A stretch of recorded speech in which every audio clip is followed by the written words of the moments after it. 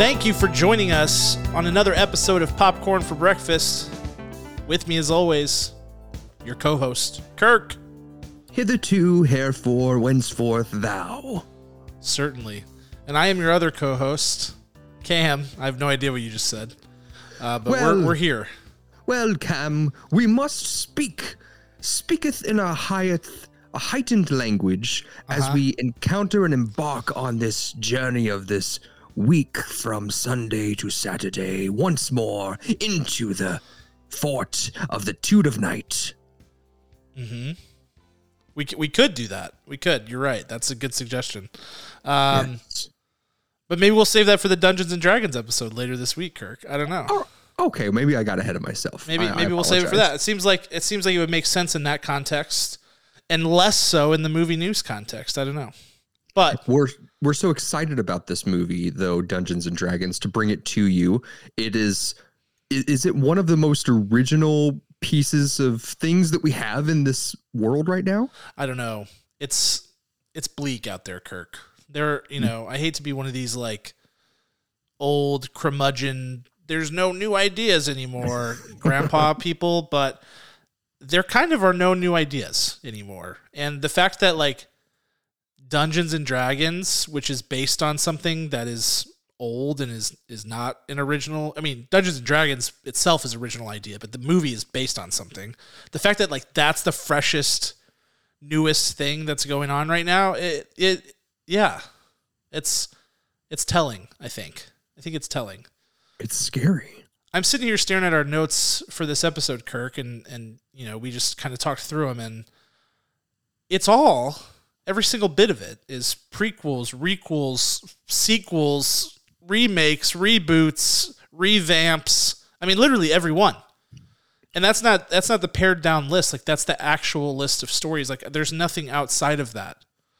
And yet we have all of this that we're about to discuss, but we still don't have a live action Captain Planet. This is the real tragedy that I'd like to discuss today. That's the one. That's the idea that really needs to be told. Hey, I agree. I still like Captain Planet as an idea, but even that is like it's a live action reboot movie thing. But at least then it would be something that hasn't been previously done in live action. I'm just shocked that in a world of social climate consciousness, we don't have Captain Planet. That's true. A 10-part series already. I don't understand it. That's true. It feels like it would be timely. I feel like it would be strong. Yeah. I still like the idea of post-apocalyptic Captain Planet, kind of like being like the I told you so guy, like the whole planet has died and here's Captain Planet like being the only one left. Right. And he's going and recruiting people. Yeah. And to rebuild it. The truest of hearts to bring them together.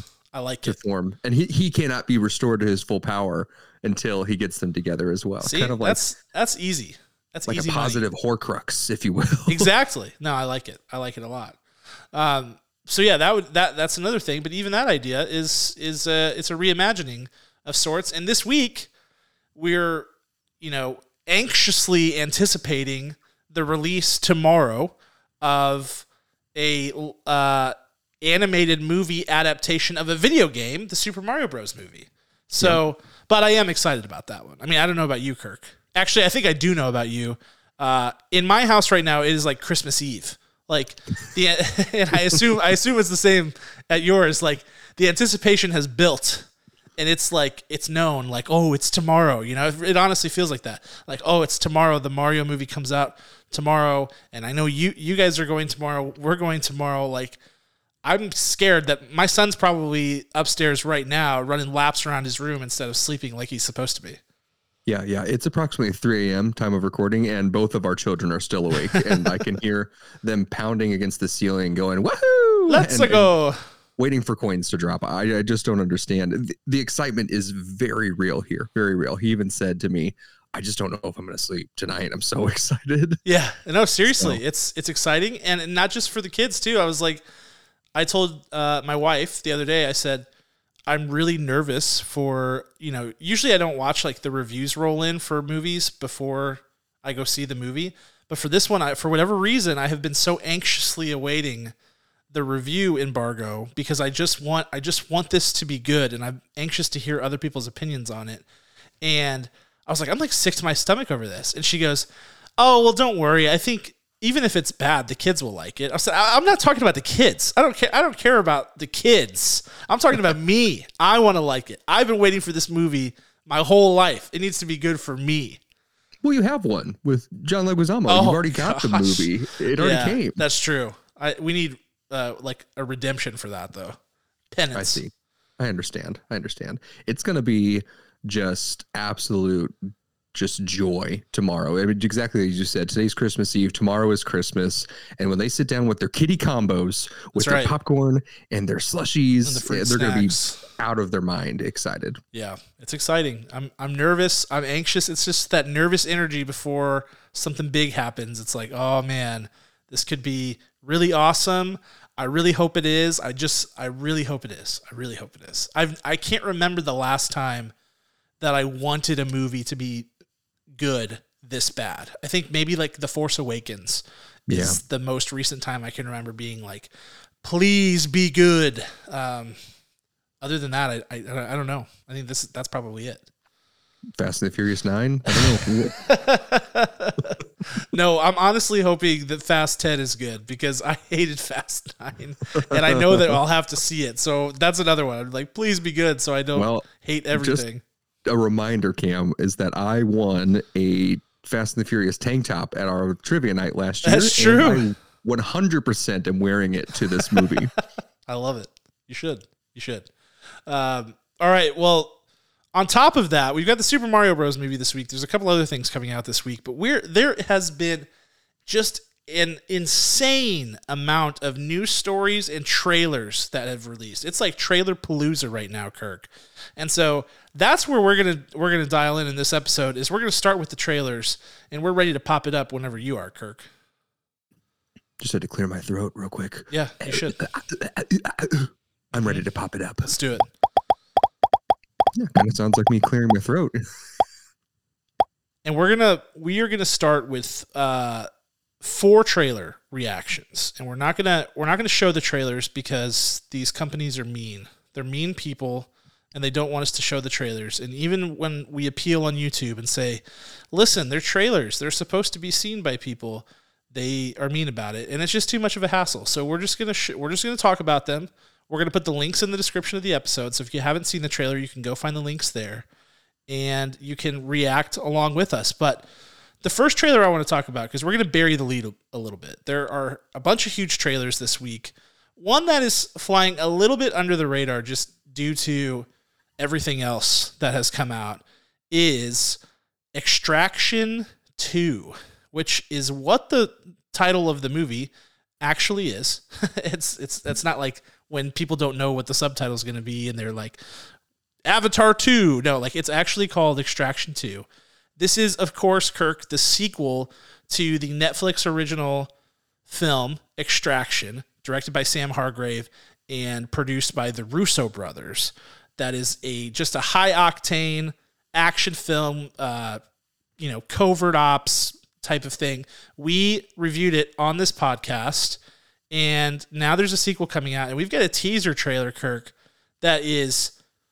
just a heart-pounding, it's a true teaser. They basically show one scene, which is Tyler Rake in the middle of like what appears to be just a mob of people trying to get presumably his asset out of there, and he's grabbing riot shields, hitting people over the face, punching people while his arm is on fire.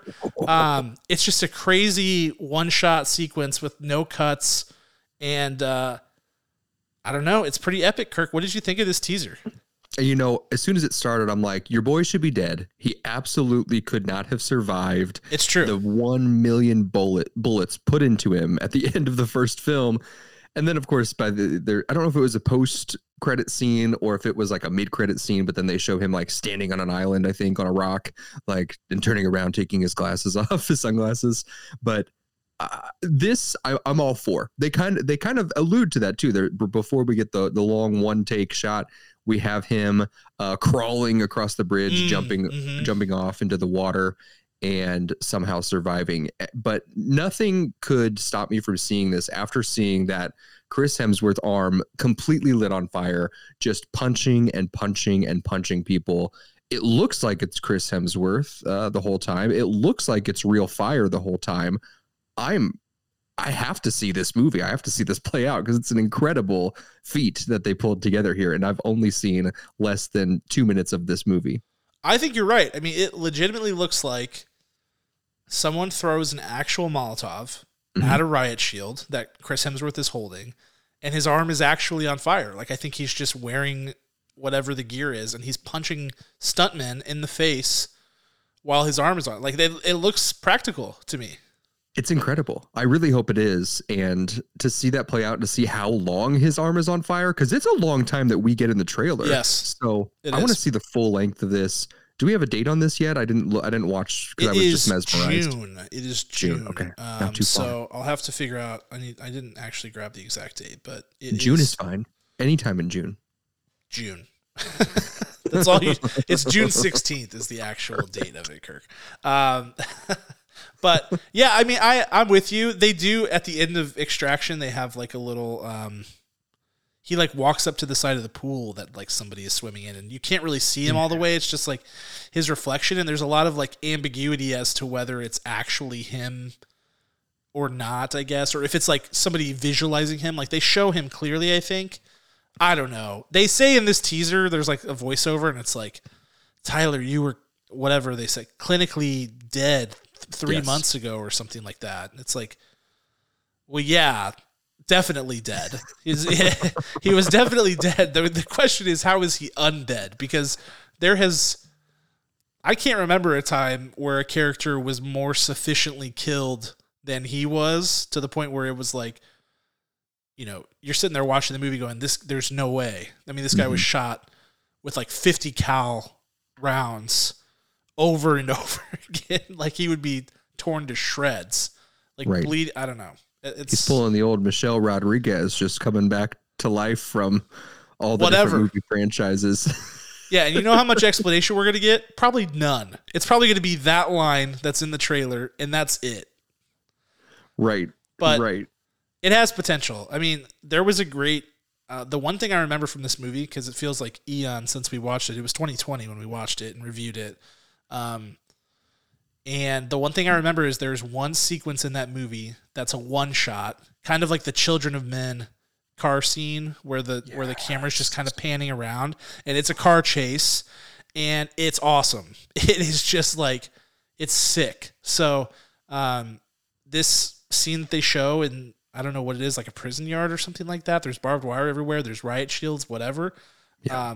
It feels on par with that. So if it's a lot more of that, I'm in. Bring it on. All right, let's move on to our next trailer, Kirk, and we're gonna go with a surprise one, Blue Beetle, which is the DC. I mean, you tell me, DCEU film that is releasing this summer, and we have a full trailer for it. I was fully expecting this movie to be shelved when the whole James Gunn thing happened. I didn't know how far along it was. Even when the David Zaslav thing happened and they cut Batgirl, I was like, oh, Blue Beetle is toast. There's no way that project makes it off the ground. And even before that, I thought it was going to be an HBO Max release. But here we are, Kirk. We've got a full trailer. We've got Jaime in the Blue Beetle scarab costume. We've got a full theatrical release. It's going to be released in theaters, not to HBO Max. This is a legit, bona fide superhero entry into the DC universe. Now, whether this is relevant beyond this year, who knows? Will they retain this character, this actor, the whole thing? Nobody really knows.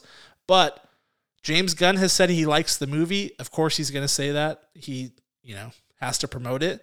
But what I want to know, Kirk, is what did you think of the trailer for Blue Beetle?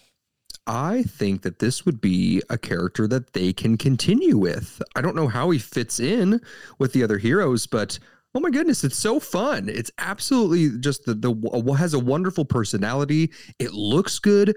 The suit, as soon as I watched this, I was like, man, as a kid, I remember watching movies of superheroes, just the few that we had back then. And I would remember like going home and pretending I'd be that character. And this is one that I feel like I want to do now. Like it's so cool. I want to go home and put that suit on and just run around my house. Like it's a perfect Halloween costume. It's the perfect just strength. I don't know. I love everything about this, and somehow they made George Lopez actually look like I didn't want to punch him in the face. So everything is great about this trailer. Yeah, I have to admit, I mean, I had zero expectations for this, but as far as the trailer goes, I can't speak to the quality of the film, but this is a good trailer. I mean, this is a really good trailer. They're going with the more recent version of Blue Beetle in the comics being Jaime Reyes, and I think that's only less than 10 years old, that version of this character. And I think this character works in modern superhero storytelling. It's like history of the character is there's alien technology. It's a scarab. It comes from an alien bug race of people called the Reach, and it's actually artificial intelligence tech that protects the user and has different goals and things like that. It was originally made to like take over. It was like a conquesting tool, but the one that he has is like broken. And so this thing has like a personality of itself. It talks. So there's going to be a really fun, almost like a Venom-esque feel to this movie where you've got dual personalities going on, somebody who's been sort of taken over by, in this case, alien tech versus an alien symbiotic parasite thing. So there's going to be that element, which I think is fun. To your point, the suit looks great. I mean, there's a little bit of like a Mighty Morphin Power Rangers vibe to this, yes, which is funny, but it looks good. I think, I don't know, you and I were both kind of not okay with some of the recent CGI suits that we've seen in Marvel. And so to have this suit that looks practical, like in its design, it doesn't look CGI. They made some really smart enhancements over the comic book design. For example, removing the mouth of the suit, because that looks really weird in live action. You can't actually do it. And so I think they've done a good job, and the movie looks really fun. So I think the actor whose name I have tried to pronounce and cannot, so I apologize for that. But just spell it, and the listeners can decide how they would like to pronounce it. It's Xolo. So not sure if the X makes like a like a Oaxaca type of thing, or what happens there.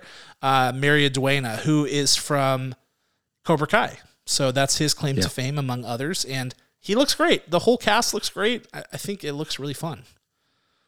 This could be the return of George Lopez, ladies and gentlemen. He's going to storm the castle. I feel like that is not the outcome that is going to happen from this movie. The George Lopez Renaissance is not going to be, I mean, maybe. He does look okay in this trailer, though. He does say Batman is a fascist in the trailer, which is funny. And what's interesting, Kirk, you mentioned about this being one of the characters that carries on in the DC universe under James Gunn. You might be right about that as I think about it, because they're doing a Booster Gold series, which I had totally forgotten about, to be honest, because from that DCU thing. And there's a whole recent comic book run with Blue and Gold, Blue Beetle and Booster Gold, like pairing up. And also, if they don't tie this to any of the existing properties via whatever, like post-credit scene, mid-credit scene, or cameos, which is something they have proven unable to do in every movie so far. But if they don't do that, they, good or bad, they could still use this character going forward. That'd be exciting. Because I think there can be some saving of these broken pieces of the DCEU, or that we're going to be the DCEU. And I really, really hope this works. Yeah, I hope so too. I hope you are right. All right, moving on. Now we're into the heavy hitters, Kirk. The two big trailers, both of which dropped in the last 24 hours, if you can believe it or not. let's start with let's go in chronological order from when they were released. And we're going to start with one that dropped in the wee hours of last night, and that is Spider-Man Across the Spiderverse trailer. Well, I guess you would call this trailer number 2, though the first one was more of a teaser than an actual full trailer, I suppose. This one is full, chock full of juicy nuggets about this movie, in which it appears that Miles is kind of getting advice about how he fits into the wider multiverse and what his role is and how his personal story is supposed to go. I'm getting vibes that, they're kind of saying your dad is going to die and that needs to happen for the spider multiversal world to keep spinning, and that Miles is not down with that. That's just a speculation based on the trailer, but we get a lot more of Miguel O'Hara, Spider-Man 2099, played by Oscar Isaac. We get more of Issa Rae's Spider-Woman. We get a good look at Scarlet Spider, Spider-Man India, all kinds of different Spider people in this trailer, and it looks like they have really raised the scale and the stakes of this movie, Kirk. I want to know your thoughts on this new trailer. I don't know how a creative team can come together like this and create and continue to create such a unique world. It's really impressive. It's so impressive. It gives the left hook of how animation has such limitless potential and such good potential when you use it right. We've seen, millions of terrible animated films that are out there, but there's really such care to it. And at times when I watched the first one, I forgot that I was watching an animated movie. And I feel like this is going to be just the same. I'm very excited to see what plays out and how many Spider-Men are going to be and women are going to be in this movie. I'm so blown away by the image we have up. Any of the promo material, seeing Miles in this a little bit older with more responsibility and coming to terms with, I love your speculation on that your dad has to die, just like how we saw in Spider-Man No Way Home. Was like, hey, this is what propelled you. This is what makes you you. It makes you Spider-Man. And we've all gone through some of the greatest losses of our lives to be able to be the greatest hero in this world. And that loss, that acceptance of everything is brutal, but so powerful. It's such a good story. It's really compelling. And you've got, he's asking him at one point in the trailer, this is what makes me think it. He goes, what about Uncle Ben and Peter B. Parker, who's Jake Johnson's character and really his mentor from the first film, is like, most of us wouldn't be here without Uncle Ben. And so there's just this tug and pull of family versus his greater responsibilities, which is what Spider-Man is all about. Spider-Man is a tragic hero. It's what makes him so compelling. Everything that he touches, in his personal life dies. He loses so much of what's valuable to him in order to serve the greater good, and it's a constant struggle for him. So in a way, Miles, has to show if that's part of his story in this version of him, or if it's not. And he's already lost his Uncle Aaron. It's interesting. It's very compelling, and man, the attention to detail on this stuff, like you said, you were talking about like the world that they're building. I mean, you look around and you're seeing Spider-Man from all different periods of your life. You've got PlayStation players going, oh, that's the Spider-Man from PlayStation 1 and the PS5 version. And it's, the TV shows, the Spectacular Spider-Man TV show and Scarlet Spider. I mean, people are seeing all these things in the trailer. It's crazy. I saw somebody tweet that when they say that Miles got a B in Spanish and his mother snaps at him, the animation around her snap is the colors of the Puerto Rican flag. Awesome. And so it's just like insane levels of detail. And this is with 3 new directors who did not direct the last film. And somehow they managed to just really have a tight working, visual aesthetic for this movie and how they want it to go. And it looks beautiful. I feel so much better about this movie based on this trailer than I did the last trailer, where I felt like there just wasn't, I couldn't really tell what was going on. There wasn't a lot of substance, and it just felt like not much. This feels like a clear direction and something that's going to be really, really cool. And it comes to theaters June 2nd. It's right around the corner. Right around June the is corner. going to be insane. It is. June's going to be wild. It's going to be wild. Oh, man. And you know what else is going to be wild is July. We know we have Oppenheimer, Chris Nolan's 3-hour historical epic that's going to be coming out in July. And the other big movie that's coming out in July, of course, is Greta Gerwig's Barbie. And that was the other trailer that launched today, Kirk. And this was a full trailer, not a teaser. It's the first one that we've gotten so far. In my opinion, and maybe you feel differently, Kirk, it's still hard to tell exactly what is going on in this movie, but we get a much deeper look at the relationships between characters, all of the different versions of characters. There's like 20 different Barbies and all these different Kens and this whole big, elaborate, brightly colored world. But we see a lot more of it. And Kirk, I want to know, coming off of the very eye-popping and attention-grabbing 2001 Space Odyssey teaser that they had around Super Bowl time, how does this trailer change your opinion of the movie for better or worse as we get closer to its July 21st release date? I think for better. I still enjoyed the parody trailer. I thought it was creative. It was a good promo. People are great buzz on the internet.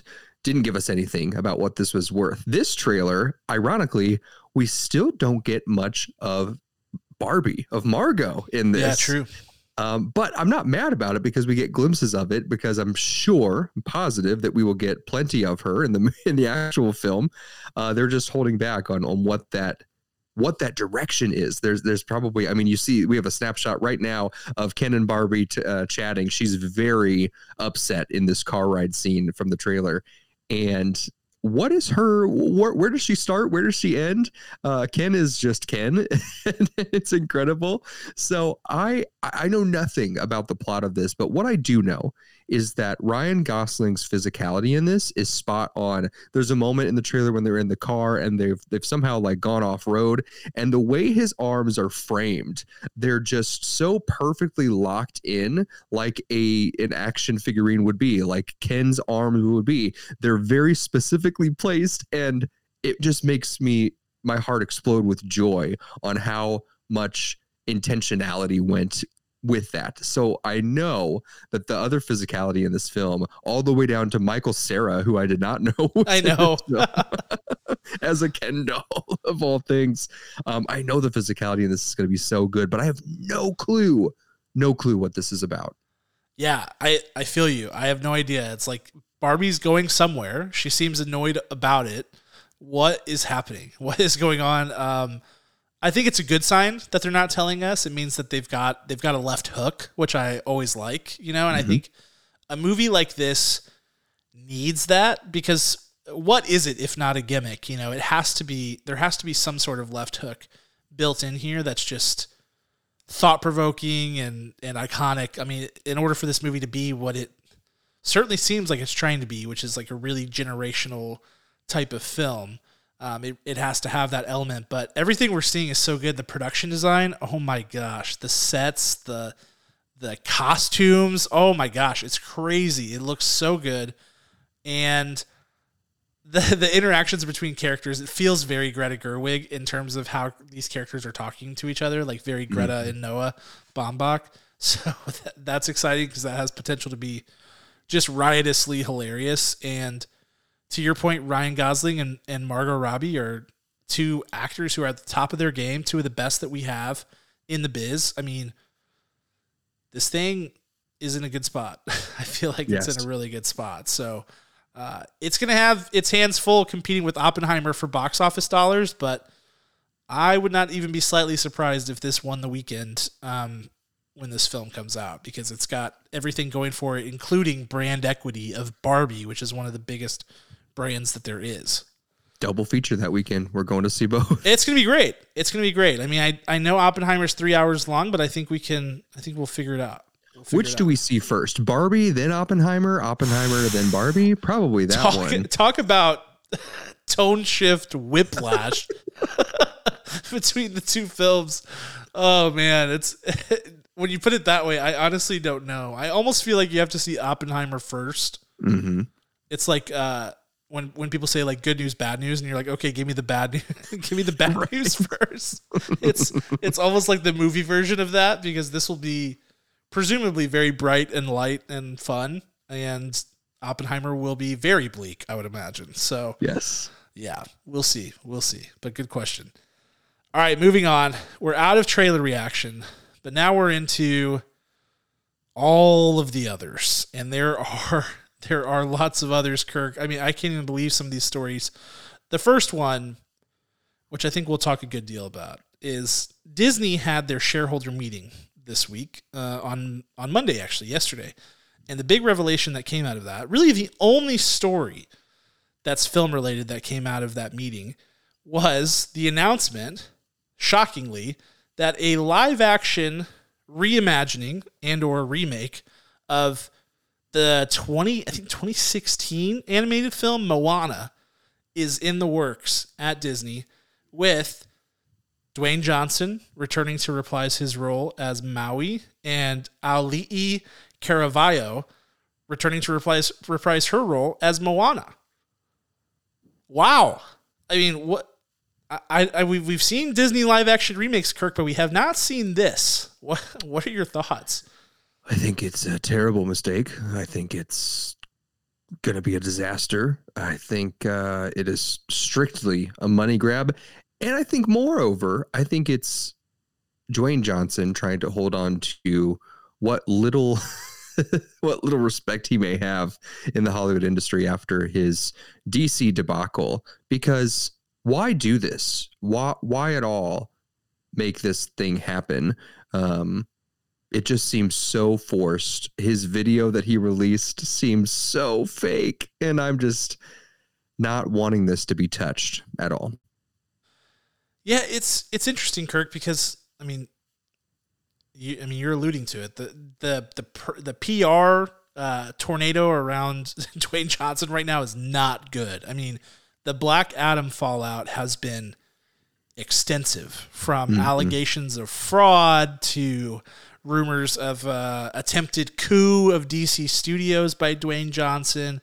We've discussed it on the podcast. It's been bad, and I think that if you're close to that story and you held Dwayne Johnson in high regard, you probably think a little bit differently about him after that. I mean, I know I do. I definitely do, because it seems like he's a guy who, after those stories came out, is just kind of totally self-serving and was trying to take advantage of a power vacuum at DC to increase his own brand presence and awareness. And that sucks. But, this is Disney. And so they don't have to bow to the whims of Dwayne Johnson. So it just feels like something that has to be driven probably partially by him. I think he does have some power and sway, and he's probably been pushing for it ever since the animated film came out, because he kind of, if anybody's going to be the live action Maui, it would be him.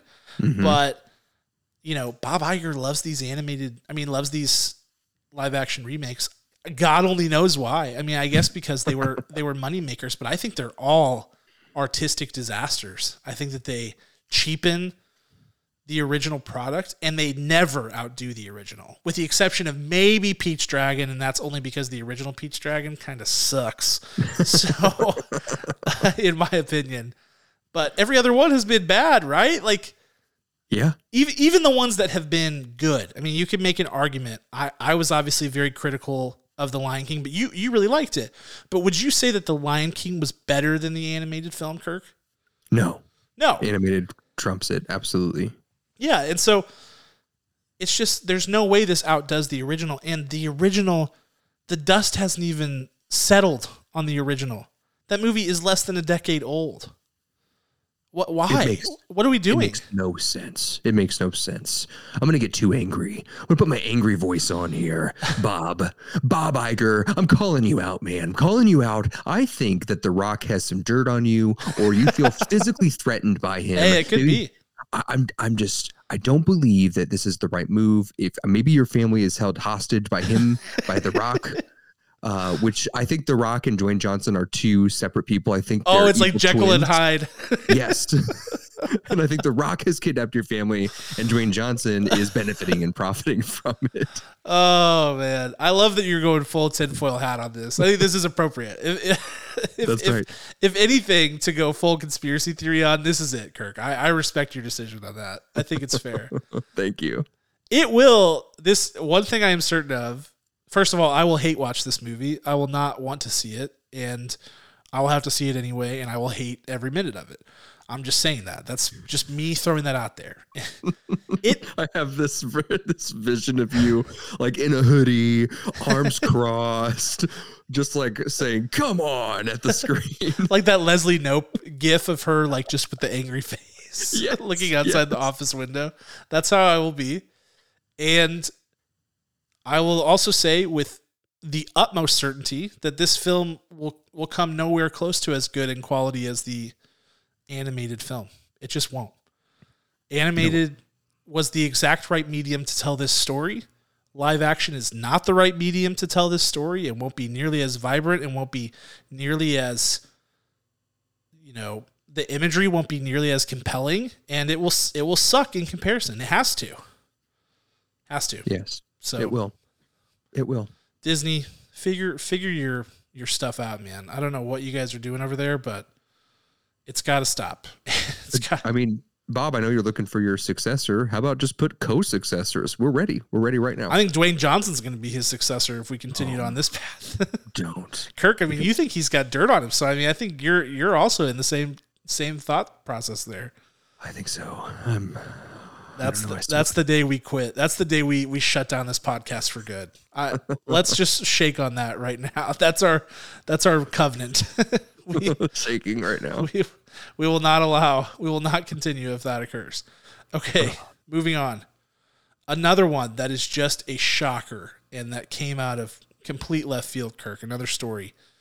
Bloomberg, of all places, is reporting that a reboot of Harry Potter is in the works at Warner Bros. It will be a television series for HBO and HBO Max, and each season of the series is expected to follow one of the 7 books in the Harry Potter series, which is a lot to take in, a lot of information. David Zaslav has been, teasing stuff like this at ever since he became CEO. He's been saying things like, we've got this Lord of the Rings IP. We've got Harry Potter. We're not doing anything with it, right? What is your reaction to hearing that this is in the works? Silence grows and grows as you deliver more terrible news as this podcast progresses today. I have to know where you're at. Oh, what? I mean, there's no one that looks more like Harry Potter than Daniel Radcliffe. I'm convinced there's not a soul on this earth. What they're going to do, what are you going to do? Are you going to cast Timothée Chalamet, Zendaya, and Ed Sheeran as our lead three? Like, he was in Game of Thrones, Ed Sheeran, so it could work. I don't know how you can recreate the literal magic that was this original film series, because there's nothing better. There's nothing better than that cast and crew that put those movies together. I mean, most of them were great. I would say at least they're consistent. There's like one, maybe 2 movies that are a little less than the others, but ultimately it's a fantastic series. So putting this in the TV version, I don't appreciate it. And I'm not even one who read the books, ladies and gents. And I'm not even one who watched all of the movies until I was a grown man. So I don't really have a lot of stake in this, but I am a little annoyed because I love Daniel Radcliffe so much, and he deserves better than this, than to get rewritten and rebooted when he's not even in his 40s, ladies and gentlemen. Yeah, so to kind of set the stage here for some perspective, because you're right on the money, and it was very well said, Kirk. Harry Potter and the Deathly Hallows Part 2 came out in 2011. So it's not even been a full 12 years since that movie was released, and we're talking about a reboot. Here's the other thing, Kirk, and this is what's really getting me here about all of this stuff. they've got a whole freaking wizarding world built out in, video games literally at Universal Studios in Orlando and Hollywood. They've got all of this different, they've got the Fantastic Beasts that have all been coming out recently. They've got this whole aesthetic and visual lookbook for this thing. So what's the point of a reboot of the originals? Like, the original films are still relevant to what is the wizarding world today. You can't create something new from the same source material with a new look and feel to it, because it would undermine all of this stuff that you're heavily invested in. I mean, one of the hottest video games in the world right now is Hogwarts Legacy, and it's all built on this aesthetic that was started in the films, in the actual films. So how do you retell this story without using that aesthetic and without undermining? It makes absolutely zero sense to me. None. And J.K. Rowling is apparently in on this because she loves money. Duh. I mean, she's right. She's a bazillion gajillionaire. And so she's one of the executive producers on this thing. And I'm like, how are you as J.K. Rowling able to sign off on this when you've already helped create the live action world of Harry Potter? How can you redo it? It doesn't compute for me. That I did not know that she was EPing this. That makes no sense. Yeah. So she's not show running it, but she is involved and will be a producer on the show. That's the rumor, at least from Bloomberg. Maybe she just, if you can't beat them, join them, right? Yeah, right. Her original sign off probably said, like, we have full control to recreate more and more of this. Yep. And so she's like, if you're going to do it anyway, I might as well be involved to have my say on it. Right. But like, don't you think they can't really change the visual aesthetic of it? And if so, like, what is the point? Then you're going to have these two conflicting Harry Potter stories that exist out there. I don't know. It seems really odd. The only way it would work is if you have their kids, and you have the big hitters. Rupert Grint, Emma Watson, and Daniel Radcliffe come back. Is it Emma Watson? Yeah, Emma Watson. Yeah, I was scared. You have these three come back, and their kids are going through school. That's the only way. Which would be a sequel. Yeah, continuation. But not them backwards. They're not. Yeah. It's. I don't like it. I just don't like it. I would be significantly less irate if they're like, we're going to sequel this. It's kind of like, yeah, of course you will. Of course, that's what happens. It's stupid, but sure. It's what people do when they have franchises. They sequel them, they prequel them, they spin them off. It's just the way Dumbledore has an evil son, right? And he's the next Voldemort, right? Like, that would be great. Like, it's easy. It's easy to write. Come on, like, we're doing this. No, I hate this. I hate that. Moving on to more things that possibly cause hatred and anger. We're just going to get angrier and angrier and angrier. More mad. A sequel to the 1995 action thriller classic Heat, directed by Michael Mann, is in the works.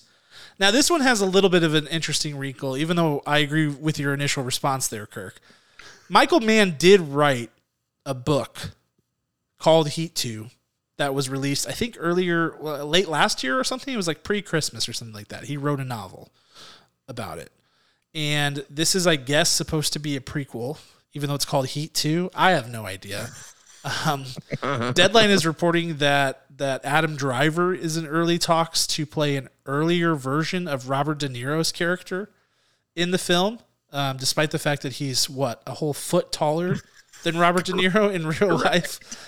So we've got... The film is reportedly Heat 2 is what they're calling it. Adam Driver to star as a young Neil McCauley, and Michael Mann back to direct. I don't even know where to begin with this one, other than I guess I should read the book. I just want a stamp that says, I hate this, and I just want it to come across. You just want to stamp it right on your webcam? Boom. Yeah, that would be good. A nice visual effect. We need to create an actual visual for it that can make a big loud noise. Yes, and scare our listeners as they're driving. Yeah, it needs to be the Vine boom sound from Or TikTok. They're drifting off to sleep. They're like, I'm just going to listen to what's coming up in movies, and he do the boom. Yes, I like it because it needs to wrecks their circadian rhythm. Yes, it needs to reflect how angry it makes you. So it needs to be disruptive because this story has clearly disrupted your life. Listen, Heat, the original, is a masterpiece, an excellent film, possibly one of the 50 greatest films of the modern era, and certainly when you think about action films, probably one of the top 10 or 15 ever. And Michael Mann is a great director and can do amazing things. If he believes in this project, maybe it has something. I don't know, but we don't need is nothing sacred? Can nothing be left alone? We talk about Harry Potter. We talk about all these other Moana. It's like, can we not just leave any one thing alone to rest and to just be a piece of art that stands alone and just is? Can we not, Kirk? I feel like that is your segue to pull the rug out from underneath us and tell us another piece of upsetting sequel news. I will right now, Kirk. I have more because that's literally every story that we have this week, Kirk. I've got a couple of quick hitters because Heat 2 has left us speechless. So we're just going to move on to the last three, which are like noticeably less upsetting, but still they're all spin-offs or sequels or adaptations of some sort. So the first one, Paddington in Peru, is in the works. This will be the third Paddington film. This is to ease your, this feels like, okay, this is a good thing. Paddington in Peru. He's a bear. He says he's from Peru, darkest Peru, whatever. The films are lighthearted. They're fabulous. Critically acclaimed, some of the best reviewed movies of all time. By all means, make the freaking sequel. I don't care. I think it's fantastic. What say you, Kirk? Any objections to Paddington in Peru? Online and across critics circles, like Paddington 2 is seen as the highest rated film ever. It's like Paddington 2, Citizen Kane. It really does seem like that. So Vertigo. They're gonna get like the highest rated trilogy of all time, and people are gonna look back at this in 100 years and be like, brilliant. It's gonna be in the Smithsonian. Brilliant. They're just gonna play all three films on repeat back to back and be like, this is the greatest, this is the peak of all cinema that has ever existed. A 24-hour loop that anyone can come in and out of anytime. I love it. Exactly. So yeah, whatever. Go for it. I don't like the secondary title, the Paddington in Peru. Like, I feel like he's dumb, from darkest Peru, Kirk. He's got to go home. He's got to go back to his roots. That's his whole thing. Good luck, Paddington. We wish you the best in your trilogy round out. Yeah, it should be good. Not surprising, but according to Variety, nothing is greenlit yet, but there are continuing discussions at Warner and HBO, or mostly just HBO, I guess, about a new Game of Thrones prequel that would be separate from House of the Dragon. That would be about Aegon the Conqueror. So Kirk has already, for those of you listening, Kirk has already, like an Italian person, shooed this away like it's a fly. He's out. He's who is, so I didn't watch the series, who is Aegon the Conqueror? Do we know what actor that is?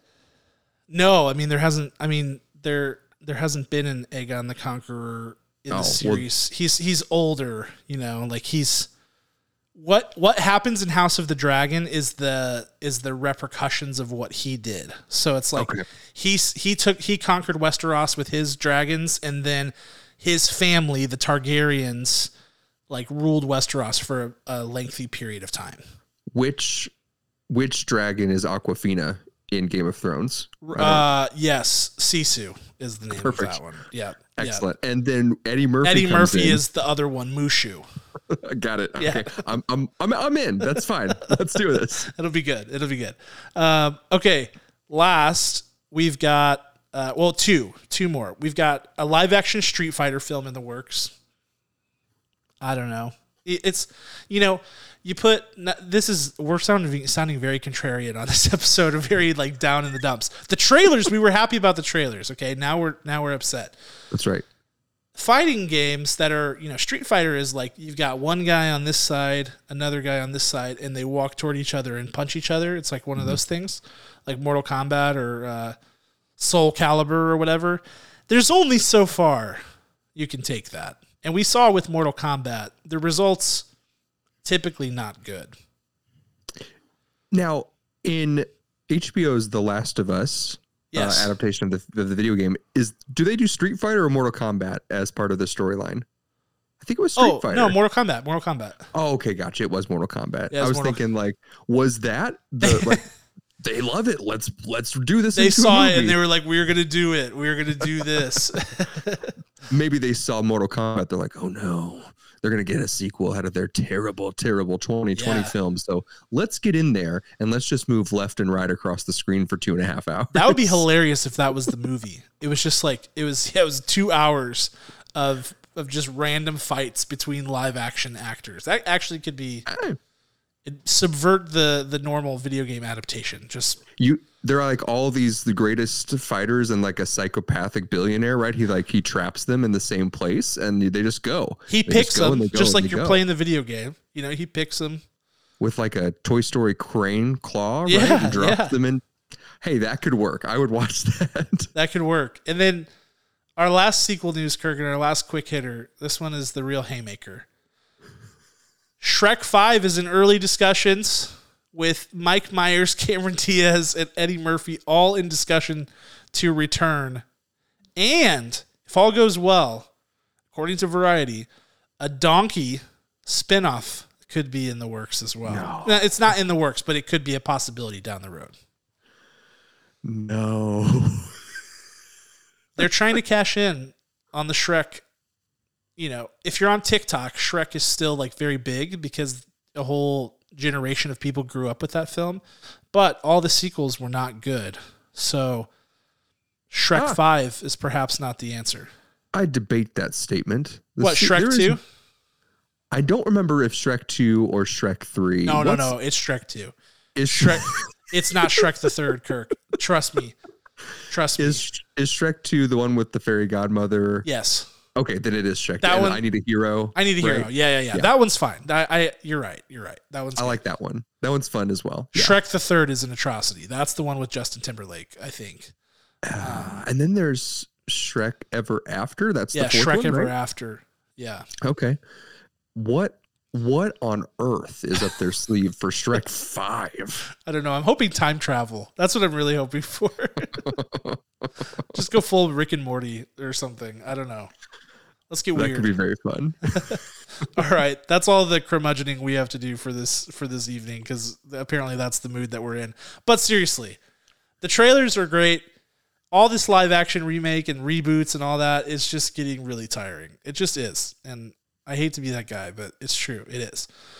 Now, what to watch for this week? There are a couple of things that are exciting. First of all, new to theaters this week, we've got, of course, the Super Mario Bros. Movie, which releases tomorrow, Wednesday, April 5th, in theaters. Wednesday release, a little bit weird, but it'll be there.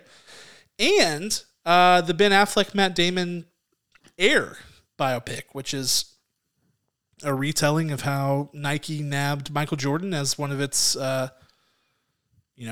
athlete sponsors, and the rest is history, how they created Air Jordan and all of that. So, Cameron, if we play our cards right, we saw, what's today? Monday? Tuesday? I don't know. Tuesday, April 4th. We got to see Dungeons and Dragons on Sunday night. Yep. I know both of us are going to see the Mario movie tomorrow. Yes. And if we can somehow, I don't know, sneak away at 10 o'clock at night again one more day this week, we'll have seen 3 premieres in 1 week if we can get Air under our belt as well. We could do it. We should. I want to see it. I want to see it real bad. I don't know if we'll review it on the podcast. I know we will review the Super Mario Bros. Movie. I hope we get to review Air, but we'll have to figure that out. Okay. So those are both in theaters this week, with Air releasing on the typical Friday, the 7th. And then also Netflix premiere this week. Steven Yeun and Ali Wong star in Beef, which is a road rage comedy on Netflix. And something to watch for you Marvel fans on this one. The director of Thunderbolts and the writer of Thunderbolts are both involved in this series. The writer,